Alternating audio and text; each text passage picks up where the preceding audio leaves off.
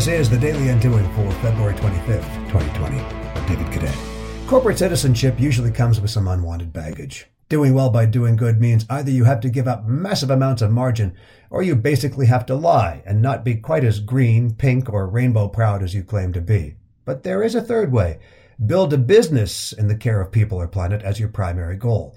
I recently discovered The Series NY, a genderless seller of customized, vintage, upcycled clothing. Two values come through right there, neutrality and environmentalism.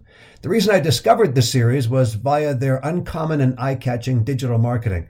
Colorful, clever, irreverent, and inclusive. One-of-a-kind wearables for all bodies and all beings, their Instagram bio reads. And their posts prove it. Inclusion is not their branding, it is their business model. And it works pretty well because of the increasing value of being inclusive. This might in turn make you look inward as well. Today on the Daily Undoing.